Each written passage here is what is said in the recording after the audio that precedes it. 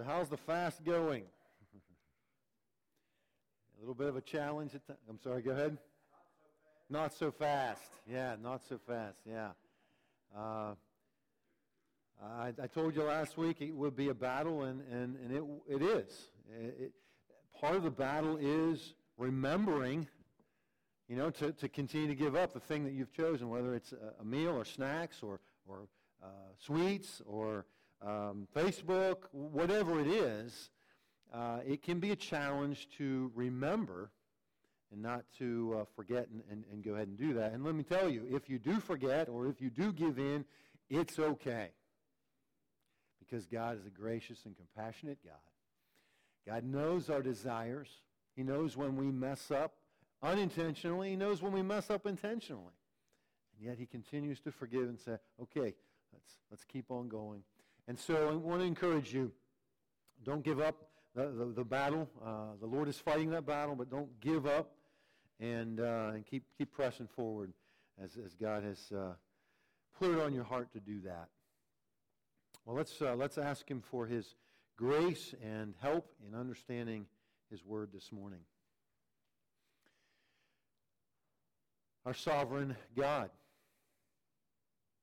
as we have this morning acknowledged You through our singing, we're so humbled by the fact that we have a hearing in Your presence. The God who sits on the throne of the universe hears our prayers because we come in Jesus' name.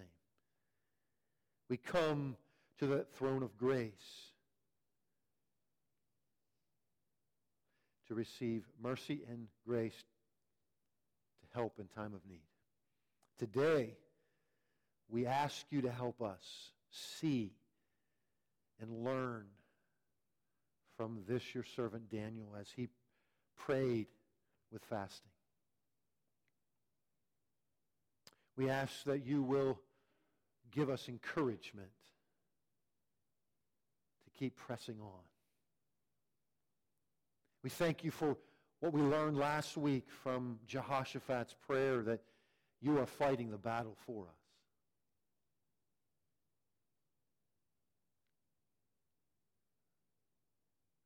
That You are the God who is in the heavens. You are the one who is in charge of all the kingdoms of the nations. Power and might are in Your hand, and no one can stand before You. That's who You are.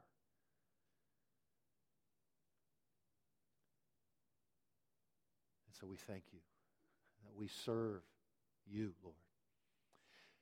Thank You for Your word. Would You instruct us? Help us. For we ask it in Christ's name. Amen. Please open to Daniel chapter 9.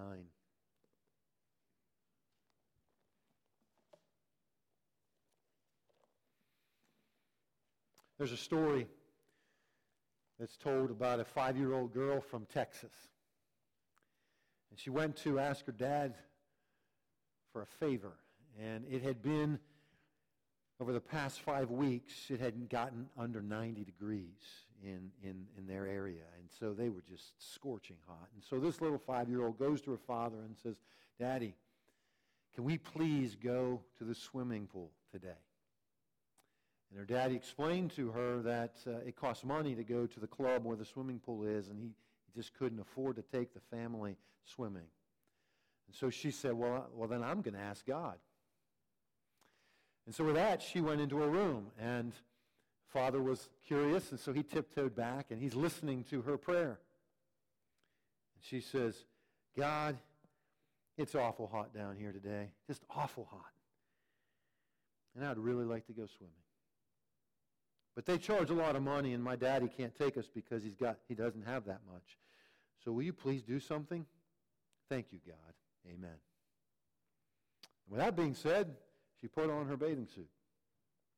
She took her swimming towel, put it around her neck, and she announced she was going outside to wait for God to do something. No sooner did she sit down on the front porch, the phone rang. It was a woman of a family that they didn't know very well. And this woman called and she said, well, our family would love to get to know your family a little better. And so I was just wondering if you guys would want to accompany us to the club to go swimming today, our treat. And the mother said, we would love to do that. But, I have a few things to get done. When were you planning to go? She said, oh, that's no problem. We're not ready yet either. In fact, I didn't even think about it until just a few minutes ago. We all know that God doesn't always answer the way we want in the time frame we would like. But the question we have to ask ourselves is, do I really believe that God hears and answers prayer? Do I have the childlike faith of a 5-year-old? When I come to God in prayer, do I really believe that God is hearing my prayers and He will answer them as He sees fit? We're told by the Apostle John in 1 John 5:14 and 15, and this is the confidence we have before Him, that if we ask anything according to His will, He hears us. And if we know that He hears us in whatever we have asked, we have the request that we have asked of Him. That's our confidence. If we ask anything according to His will, He hears us. And if He hears us, then we know we have the request we have asked from Him. Do we really believe God hears us and that God desires to answer our prayers in accord with His will? Now, oftentimes, we're not sure if what we're praying is according to His will, right? We struggle with that, the details of what we are particularly asking for. And that's why it's important that we go to the Word of God and we find out what God has to say about things so that we understand the mind of Christ better, so that our prayers are in line with His Word. And that's a journey, that's a process we are all on. But do we really believe this? That God hears and answers prayer. Well, last week we looked at the prayer of Jehoshaphat, right? This king of Judah who was facing insurmountable odds. There were 3 kings who had joined forces together to come and fight against the kingdom of Judah. And so he comes before God in fasting and prayer and calls the people to do the same. And he stands before the people at the temple of God and he prays. And his prayer was, God, this is what's going on. These nations are coming and they're trying to drive us out of the inheritance that you have given us. We are powerless against this multitude. We don't know what to do. But our eyes are on you. We're looking to you, God. We're trusting in you, God. We don't know what the answer is, but we believe you do. We don't know how to fight them, but we believe you do. Our eyes are on you. And certainly, God answered, gave them reassurance, right? Not to be fear or be dismayed. The battle was not theirs, but God's. And so they were told to be encouraged and keep their eyes on Him. So that's what they did, and God answered miraculously. Today we come to another model prayer, the prayer of Daniel in chapter 9 of Daniel. I'm going to read verses 1 through 19. We're not going to cover it all today. There's so much here that we would probably be here longer than what you're able to sit. So we're going to break it into 2 parts, and we'll cover the last part next week. But let me go ahead and read verses 1 through 19, Daniel 9. In the first year of Darius, the son of Ahasuerus of the Median descent, who was made king over the kingdom of the Chaldeans. In the first year of his reign, I, Daniel, observed in the books the number of the years which were revealed as the word of the Lord to Jeremiah the prophet for the completion of the desolations of Jerusalem, namely 70 years.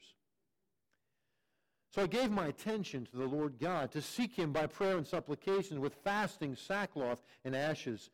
And I prayed to the Lord my God and confessed and said, Alas, O Lord, the great and awesome God, who keeps his covenant and loving kindness for those who love him and keep his commandments. We've sinned, committed iniquity, acted wickedly, and rebelled, even turning aside from thy commandments and ordinances. Moreover, we've not listened to thy servants, the prophets, who spoke in thy name to our kings, our princes, our fathers, and all the people of the land. Righteousness belongs to thee, O Lord, but to us open shame. As it is this day to the men of Judah, the inhabitants of Jerusalem, and all Israel, those who are nearby and those who are far away, in all the countries to which thou hast driven them, because of their unfaithful deeds which they have committed against thee. Open shame belongs to us, O Lord, to our kings, our princes, and our fathers, because we've sinned against thee. To the Lord our God belong compassion and forgiveness, for we have rebelled against him, nor have we obeyed the voice of the Lord our God to walk in his teachings, which he has set before us through his servants the prophets. Indeed, all Israel has transgressed thy law, turned aside, not obeying thy voice. So the curse has been poured out on us, along with the oath which is written in the law of Moses, the servant of God. For we have sinned against him. Thus he's confirmed his words which he has spoken to us and against our rulers and who ruled us, to bring on us great calamity. For under the whole heaven there has not been done anything like what was done to Jerusalem. As it is written in the law of Moses, all this calamity has come on us. Yet we have not sought the favor of the Lord our God by turning from our iniquity and giving attention to thy truth. Therefore, the Lord has kept the calamity in store and brought it on us. For the Lord our God is righteous with respect to all his deeds which he has done, but we have not obeyed his voice. And now, O Lord our God, who has brought thy people out of the land of Egypt with a mighty hand, and has made a name for thyself, as it is this day, we have sinned, we have been wicked. O Lord, in accordance with all thy righteous acts, let thine anger and thy wrath turn away from thy city Jerusalem and thy holy mountain. For because of our sins and the iniquities of our fathers, Jerusalem and thy people have become a reproach to all those around us. So now, our God, listen to the prayer of thy servant and to his supplications. For thy sake, O Lord, let thy face shine on thy desolate sanctuary. O my God, incline thine ear and hear. Open thine eyes and see our desolations in the city which is called by thy name. For we are not presenting our supplications before thee on account of any merits of our own, but on account of thy great compassion. O Lord, hear. O Lord, forgive. O Lord, listen and take action. For thine own sake, O my God, do not delay, because thy city and thy people are called by thy name.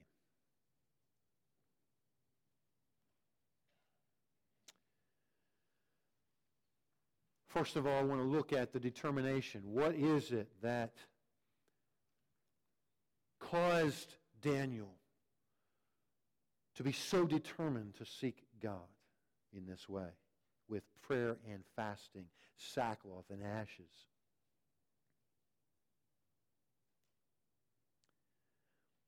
Well, the historical context, first of all, it was in the first year of Darius the king, which was in 539 BC. Daniel was about 80 years old at this point. Now, understand, Daniel was taken captive, right? Daniel and many others were taken captive by the Babylonians. That took place in Jerusalem in 605 BC, when Jerusalem was first invaded and the first deportation was taken out of Jerusalem back to Babylon. Now again, understand, BC, right, goes backwards, right? It goes in descending order down to 1 BC, and then 1 AD moves forward. So that's why 605 BC comes before 539 BC in the calendar. Also, in historical context, is that the fall of Jerusalem, that is, when Jerusalem was burned by the Babylonians, was in 586 BC. First deportation, 605 BC. Then they came back and destroyed the city completely in 586 BC. Okay, so Daniel understands all this. Daniel's here, and because there's a new king coming, taking over, Daniel's been around long enough to have seen many new kings take over in the area. And every time a new king comes, things radically change. And so this change of leadership in the nation, this knowing that things are going to be different again, Daniel goes to the Word of God for some instruction, some encouragement, something. And he says, and when I observed in the books the number of the years that were revealed from Jeremiah the prophet, the completion of the desolations of Jerusalem, this judgment that God has brought upon His people that I am experiencing, God said it would last 70 years. Where did He get that from? We go back to Jeremiah the prophet, Jeremiah 25. Jeremiah said this to the people prior to 605 BC, prior to the Babylonians coming. In fact, it was in the first year of Nebuchadnezzar, king of Babylon. Jeremiah 25, verse 2, which Jeremiah the prophet spoke to all the people of Judah and all the inhabitants of Jerusalem, saying, from the 13th year of Josiah the son of Ammon, king of Judah, even to this day, these 23 years, the word of the Lord has come to me, and I have spoken to you again and again, but you have not listened. And the Lord has sent to you all His servants the prophets again and again, but you have not listened nor inclined your ear to hear. And this is what He said, turn now everyone from his evil way and from the evil of your deeds, and dwell in the land which the Lord has given to you and your forefathers forever and ever. And do not go up after other gods and serve them and to worship them, and do not provoke me to anger with the work of your hands, and I will do you no harm. Yet you have not listened to me, declares the Lord, in order that you might provoke me to anger with the work of your hands to your own harm. Therefore, thus says the Lord of God, Lord of hosts, because you have not obeyed my words, behold, I will send and take all the families of the north, declares the Lord, and I will send Nebuchadnezzar, king of Babylon, my servant, and he will bring them against this land and against its inhabitants, against all the nations round about, and I will utterly destroy them and make them a horror and a hissing and everlasting desolation. Moreover, I will take from them the voice of joy and the voice of gladness, the voice of the bridegroom and the voice of the bride, the sound of the millstones and the light of the lamp. And this whole land shall be a desolation and a horror, and these nations shall serve the king of Babylon 70 years. Then it will be when 70 years are completed, I will punish the king of Babylon, the nation, declares the Lord, for their iniquity in the land of the Chaldeans, and I will make an everlasting desolation. And I will bring upon that land all my words which I have pronounced against them, and all is written in this book which Jeremiah has prophesied against all the nations. Daniel most likely read this at 70 years. God told them over and over and over again. He sent prophet after prophet after prophet and told them, if you repent, God will not bring punishment. But if you don't, this is what's going to happen. Over and over again, finally God said, this is what's going to happen. Then you go to chapter 29 of Jeremiah. Jeremiah then, this is after many have been taken to Babylon. Jeremiah writes a letter to the people who are now taken captive. And in that letter he says this, we'll start with verse 4. Thus says the Lord of hosts, the God of Israel, to all the exiles whom I have sent into exile from Jerusalem, Babylon. Jeremiah 29, verse 5. Build houses and live in them. Plant gardens and eat their produce. Take wives and become their fathers and sons and daughters. And take wives for your sons and give your daughters to husbands, that they may bear sons and daughters and multiply there and do not decrease. And seek the welfare of the city where I sent you into exile. And pray to the Lord on its behalf, for in its welfare you will have welfare. For thus says the Lord of hosts, the God of Israel. Do not let your prophets who are in your midst and your diviners deceive you, and do not listen to the dreams which they dream. For they prophesy falsely to you in my name. I have not sent them, declares the Lord. For thus says the Lord, when 70 years have been completed for Babylon, I will visit you and fulfill my good word to you to bring you back to this place. For I know the plans that I have for you, declares the Lord, plans for welfare, not for calamity, to give you a future and a hope. And then you will call upon me and come and pray to me, and will listen, and I will listen to you. And you will seek me and find me when you search for me with all your heart. And I'll be found by you, declares the Lord. And I will restore your fortunes and will gather you from the nations and from all the places where I've driven you, declares the Lord. And I will bring you back to the place where I have sent you into exile. Imagine Daniel reading these words. He's sitting there at 80 years old, and he begins to calculate back to when he was taken captive, 66 years ago. God says in 70 years. Whoa. This is about to happen.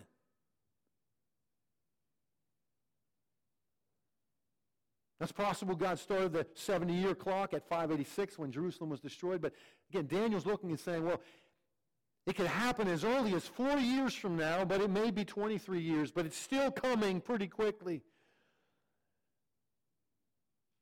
And what did God say? When you seek me with all your heart, I will hear you.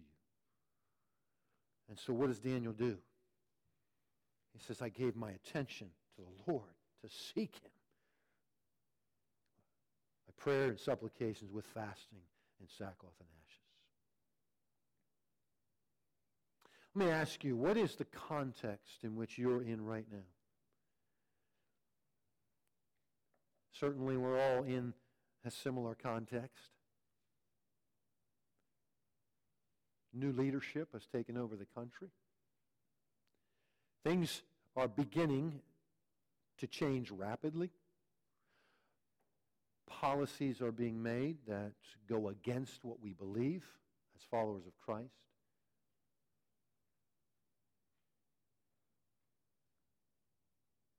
And so we all have reason to go to the Word of God to find encouragement and instruction here in this country. But you also have personal, individual circumstances, a context. And many of our contexts are desperate.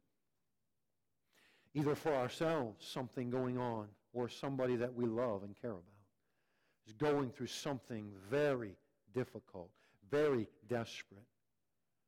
And there is a need for God to show up and do something.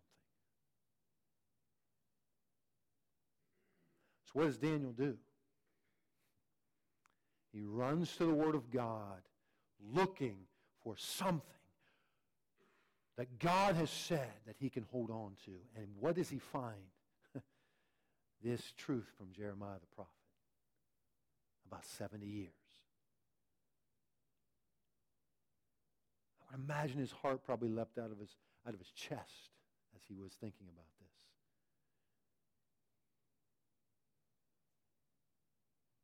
And he determines, if God said, when my people seek me with all of their heart, I'm one of his people, I'm going to seek him with all of my heart. I can't make everybody else do it. But I tell you what, I'm going to do it. I'm going to join in, and I'm going to go after God. Because maybe God will hear me and my heart for him. And maybe that will be the impetus that will bring God's purposes to fruition. He seeks him. The historical context. Secondly, and for lack of a better word, the heart context, right? What's going on in Daniel? What do we read in verse 3?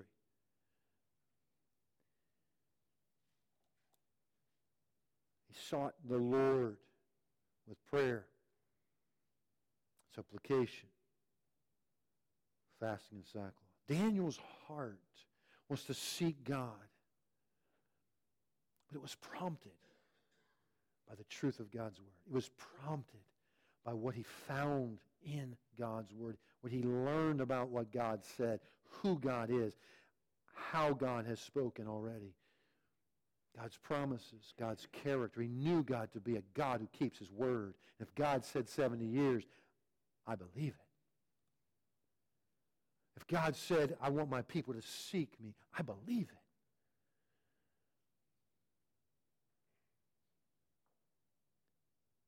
The Word of God teaches us the truth about God. It teaches us the truth about what He has done, who He is, who we are, how we're to live our lives.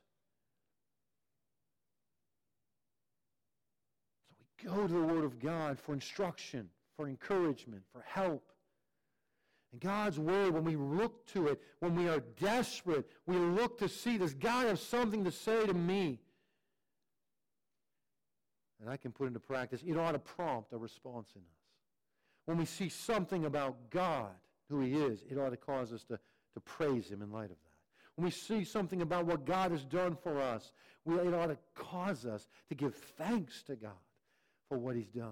When we see something about who we are, that helps change our mindset about what we thought and now what God has said, it ought to cause joy within our hearts. It ought to cause us to begin thinking differently about ourselves, about other people, based upon the Word of God.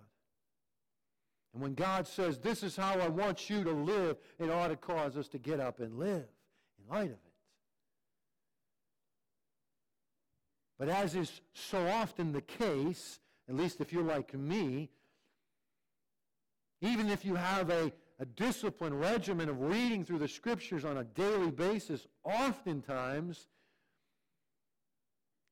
I find myself reading it so I can check the box, I did my reading today. And when that happens, I find myself reading it to get through it, not with an anticipation that God has something to say to me.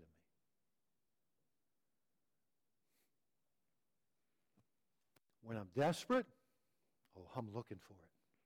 When I sense a definite need within myself, I'm looking. God, what do you have to say to me today? I'm hungering and thirsting to know something. I'm hungering and thirsting for some word from you, something I can hold on to. Is it any wonder that God allows us to be desperate with circumstances? And again, fasting is an intentional decision on our part to put ourselves in a place where we feel the hunger, where we feel something, and we ought to direct that hunger to God. God, I want to know you. It's hunger that I'm feeling in my stomach. It's a reminder that I need to be hungering after God. And so instead of eating and filling my stomach with food, I'm going to go and feed on your word.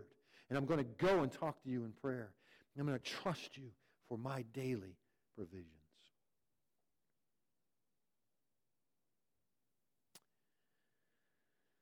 The enemy doesn't like that. He wants to keep us fat and lazy, not only physically, but in every other way. He wants to keep us distracted by so many things. He wants to keep us just consumed with stuff and all that's going on here, to the point where we never have time to even feel desperate enough to go after God. Daniel feels it. And so he gives his attention to the Lord God. Again, fasting is a way of giving God our attention. It removes distractions.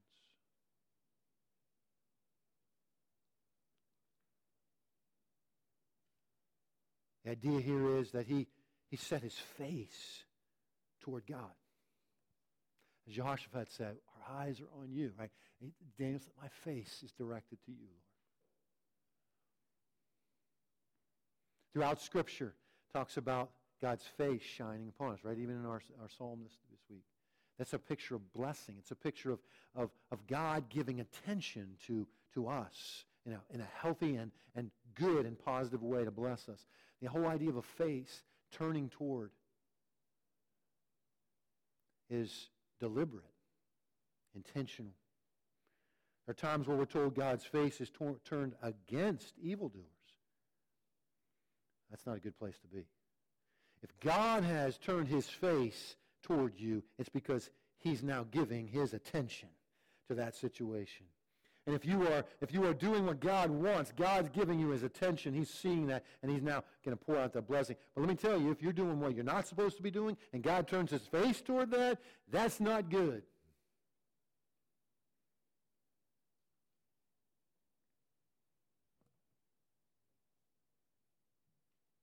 He sought God. He says, to give attention, Lord my God, to seek him, seeking him. He wanted to see God accomplish his word. He read these things in his word. He said, God, this is what you say you're going to do. I want to see your will be done. This was not going to impact Daniel's personal life that much because Daniel's 80 years old. To my knowledge in Scripture, and I may just have missed it, but I don't see anywhere that tells us Daniel went back to Jerusalem.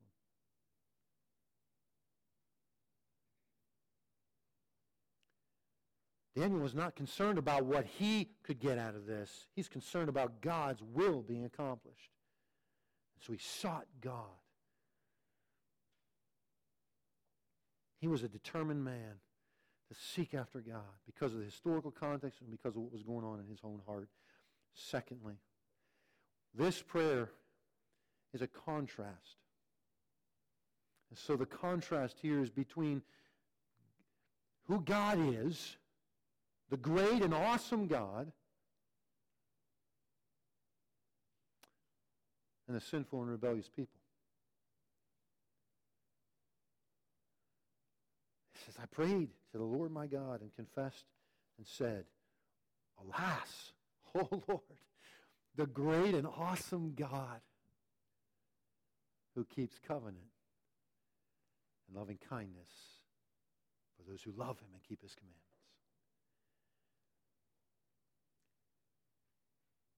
Let's think about, there are several things that David or Daniel mentions about who God is in this prayer.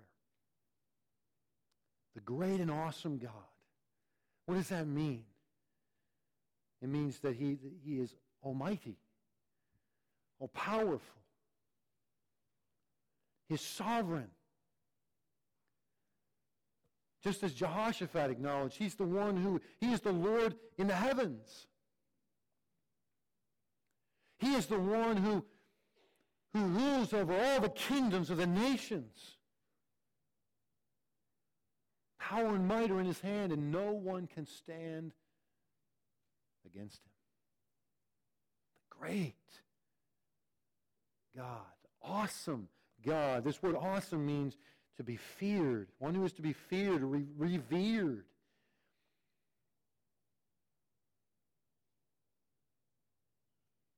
And just as Jehoshaphat began his prayer acknowledging who God is, Daniel does the same thing. Oh, God, before I even get into asking for anything, let me remind myself of who you are.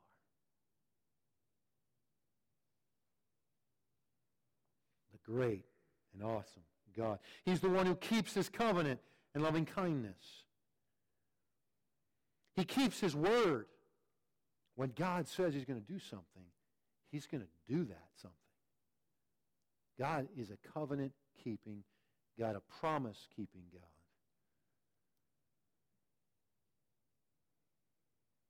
And he is a kind God. So God keeps his word, and he extends his kindness when we don't keep ours.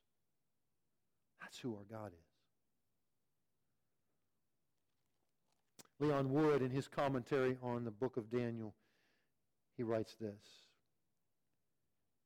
From God's greatness, Daniel turns to God's faithfulness.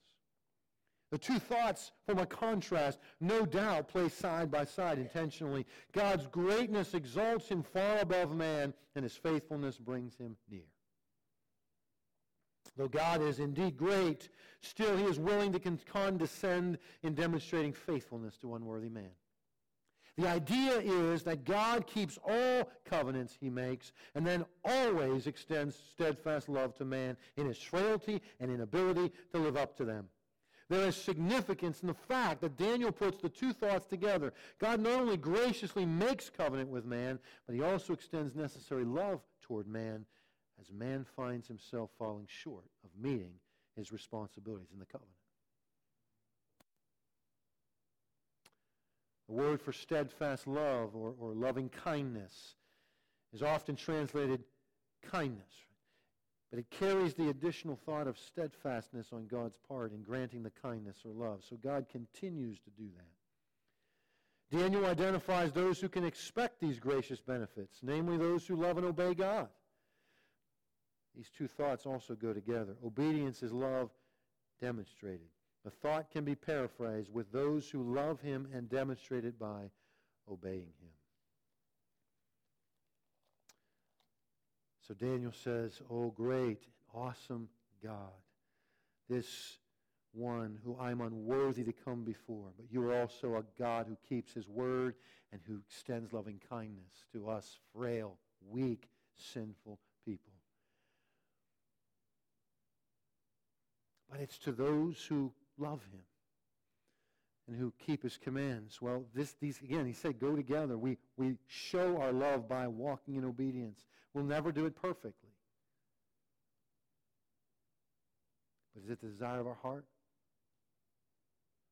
We want to walk with the Lord in obedience to him. That's evidence that we have genuine faith in Christ, because faith in Christ changes us. We're born with a heart that says, I don't want to do what God wants. I want to do what I want. I'm bent on doing my thing. If doing something nice for someone else gets me where I want to go, I'll do that nice thing. And it will maybe look like I'm doing what God wants, but in reality, I'm doing what I want. I'm getting where I want to go, and I'm just using these opportunities to get there. Or am I looking and saying, I'm willing to sacrifice what I desire. I'm willing to sacrifice goals and objectives that I'm going after so that I can help someone else, so I can serve someone else, so I can do what's in someone else's best interest. See, that's the evidence of genuine faith in Christ. Now, it may look the same on the outside, but it's what's going on in our heart. You know what's going on with you. You don't know what's going on with someone else. So we can't say, oh, that person's not a believer because, or that person is a believer because.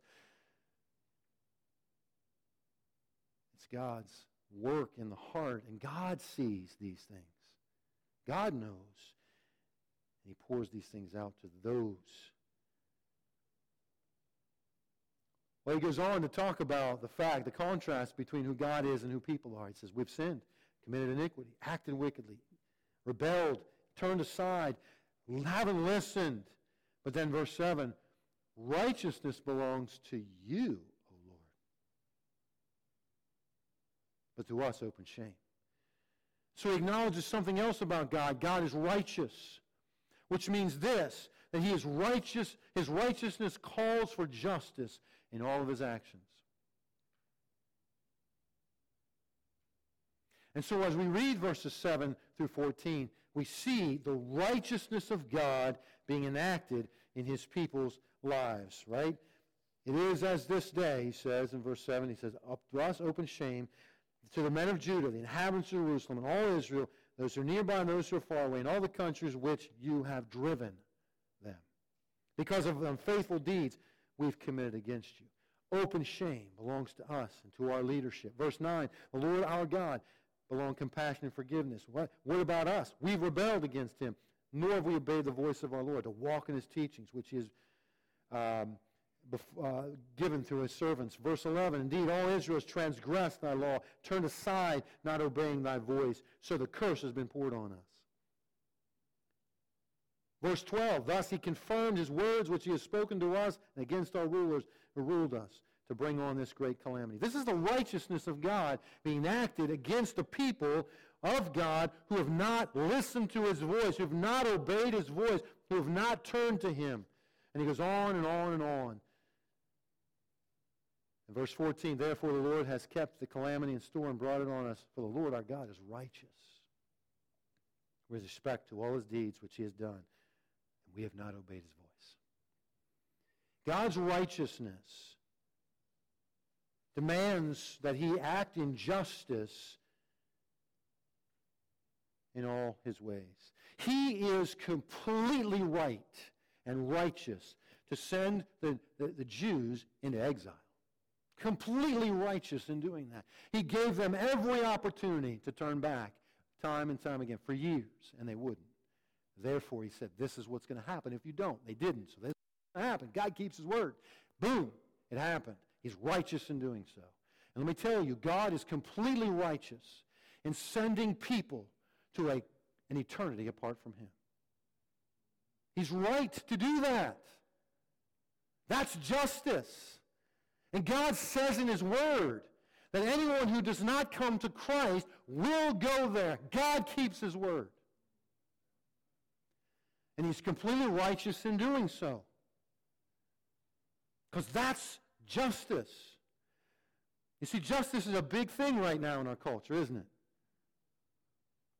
We want justice. The Me Too movement. All these justice, social justice things. Everybody wants justice when it benefits them.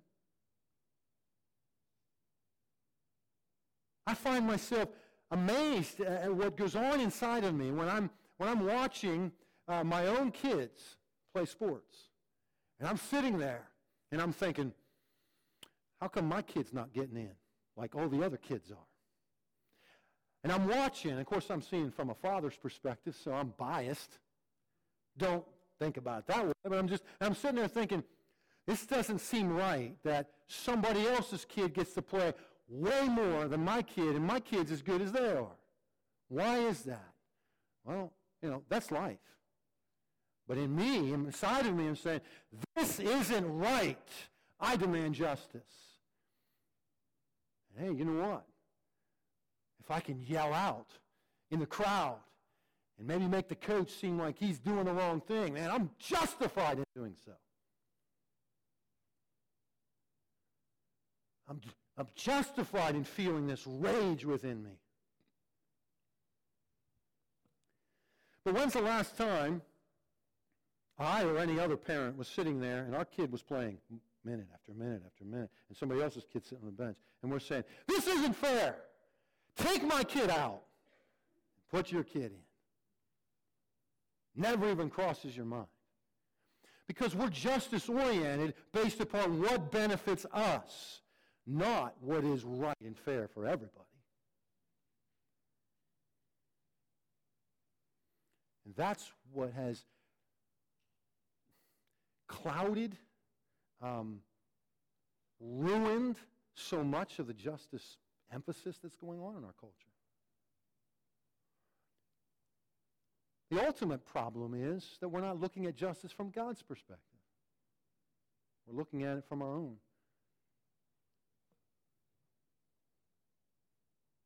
We only want justice when it is for our benefit. But when we're the guilty party, when we're the one who deserves justice, what do we want? Mercy. Grace. Compassion. We want the other side to understand, I didn't do it on purpose. I'm not really an evil person like I know they are.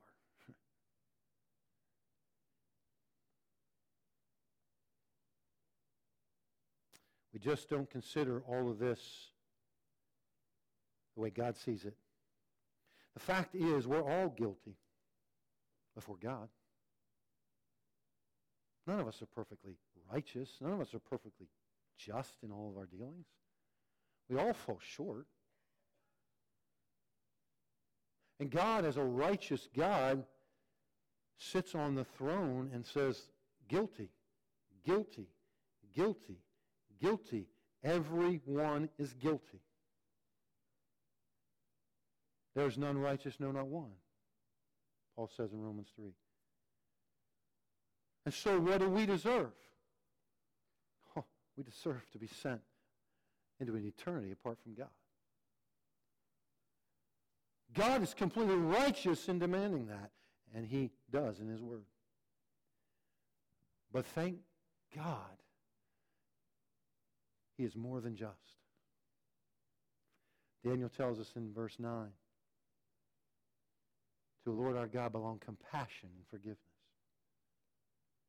We've rebelled, but God is compassionate and forgiving. It's so important that we understand God's heart is for those who least deserve forgiveness, but most desire it. His heart is for us who are caught in sin. He cares about the pain that sin has caused in your life and mine.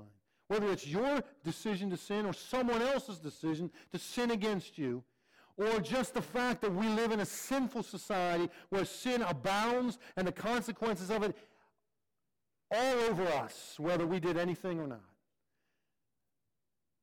God cares about that. I'm going to read from Dane Ortland's book, Gentle and Lowly, The Heart of Christ for Sinners and Sufferers. He says this about Jesus. Traveling from town to town, he saw the crowds and had compassion for them because they were harassed and helpless. Matthew 9:36. So he teaches them and he heals their diseases. Simply seeing the helplessness of the throngs, compassion ignites. This compassion comes in waves over and over again in Christ's ministry, driving him to heal the sick. Matthew 14:14 says he had compassion on them, and so he healed their sick. It drives him to feed the hungry. I have compassion on the crowds because they've been with me now 3 days and have had nothing to eat. Matthew 15:32. It drives him to teach the crowds, and he had compassion on them, and he began to teach them many things. Mark 6:34. And it causes him to wipe away the tears of the bereaved. He had compassion on her and said to her, "Do not weep." Luke 7:13. The Greek word for compassion is the same in all these texts, refers most literally to the bowels or the guts of a person. It's an ancient way of referring to what rises up from one's innermost core. This compassion reflects the deepest heart of Christ. Twice in the Gospels we're told that Jesus broke down and wept. In neither case is it sorrow for himself or his own pains. Jesus didn't weep on the cross for himself and the pain he was going through. See, in both cases, he says it's sorrow over another. In one case, the city of Jerusalem. As he entered into Jerusalem on the donkey, he wept over Jerusalem because they did not recognize the day of their visitation. And the other is when he wept over his deceased friend Lazarus in John 11. When he saw the sorrow of his sisters.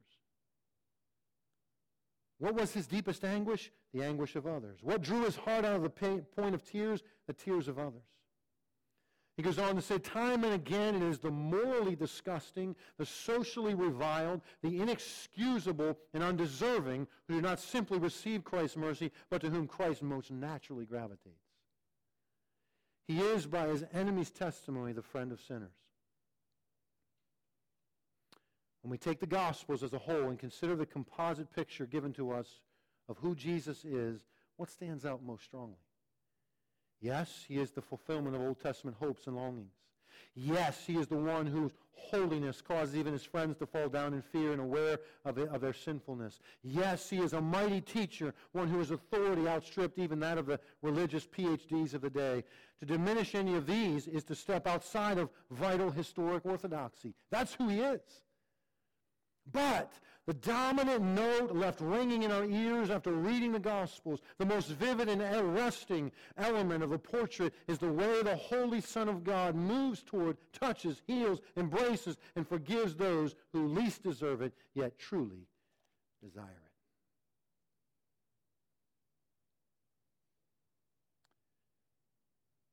Can you imagine if we lived like that? If we really believed that the heart of Christ was to move toward me when I screw up with compassion and forgiveness rather than to look in disgust at our sinfulness. Understand, God hates sin. I don't want to minimize that. But the heart of Christ is to reach into our sinfulness and to forgive. Forgive. It is this compassion that caused God to send his Son to earth, to give his life on our behalf. See, how does this work? How can God be both righteous, demanding a just punishment for sin, but also be compassionate and forgiving? How does that work? Oh, this is the gospel. God demanded justice. Therefore, he said, the wages of sin is death. The wages of sin is what you and I deserve because of sin is death, separation from God for all of eternity. That's what we get for what we've done. But God said, I can't let that go. I can't just dismiss it. I'm a just God. So what I'm going to do instead is I'm going to take their sin off them and I'm going to put it on my perfect Son. And I'm going to pour out my wrath, just wrath, upon him instead of them. So he sent Jesus to come, take on flesh, lived a perfect life. And at the right time, he took him and he hung him on a cross. And he took all of our sins and he put them on Jesus. And he poured his wrath, just wrath on against sin on his Son. He took it for us. So that he could then extend compassion and forgiveness for those who want it, who see the need for it, and who come to him humbly and say, God, I've screwed everything up. I'm a failure with my life. I can't do anything right before you. I see it. I understand. I deserve to be cast out of your presence forever. But God, I understand that Jesus did this for me. Therefore, I come to you and ask, would you please apply the blood of Jesus to my life? Would you forgive me out of your compassion and forgiveness? I trust you. That's the gospel. That's the good news. That's how God can continue to be righteous and demand punishment for sin and yet be compassionate and forgiving and offer it to us. But it's only those who come humbly with faith before God who receive it.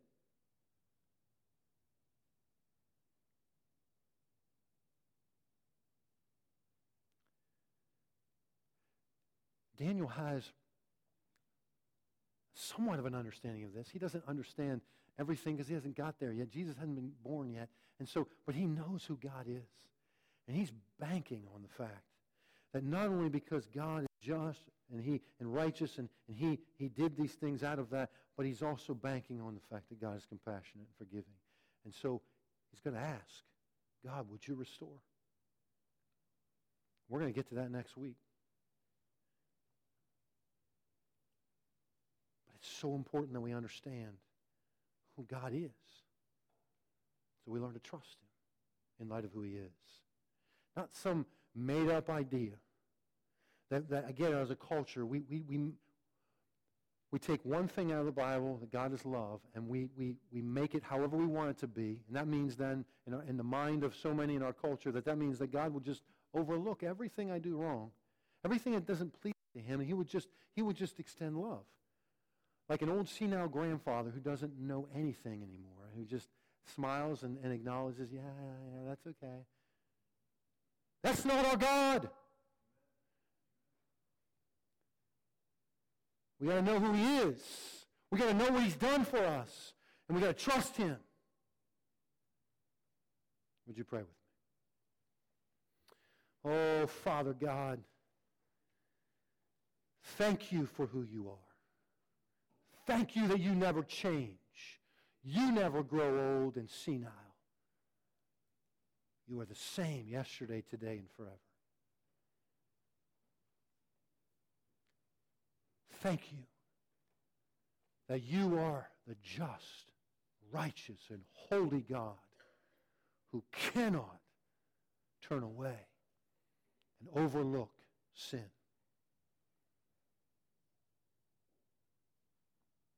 And we know that in the end, all wrongs will be made right because you are a just God.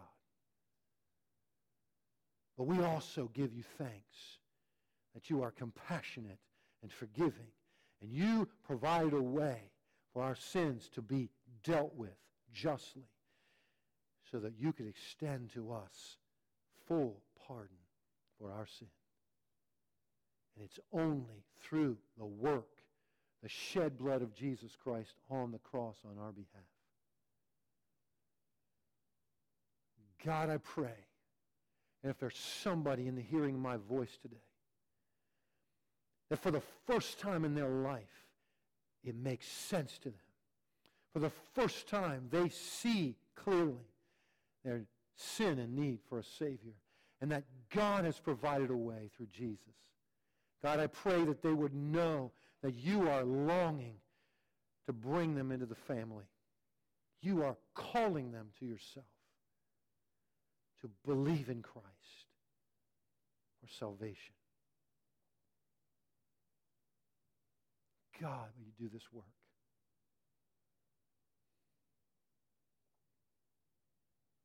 Father, for those of us who have already been privileged to have been brought to that place in our life, and we've bowed our heart, and we're walking in relationship with Jesus now, won't you encourage us with this truth? Won't you also equip us to go and take this good news to those who still need to hear it? Those who desperately are looking for the answer to the problem of life. Oh, Father, thank you for who you are. Thank you for what you've done. We want to praise you today, for you are the great and awesome God who keeps covenant and loving kindness, who is righteous in all of his ways and kind in all of his deeds, compassionate, forgiving God. We praise you today. In Jesus' name.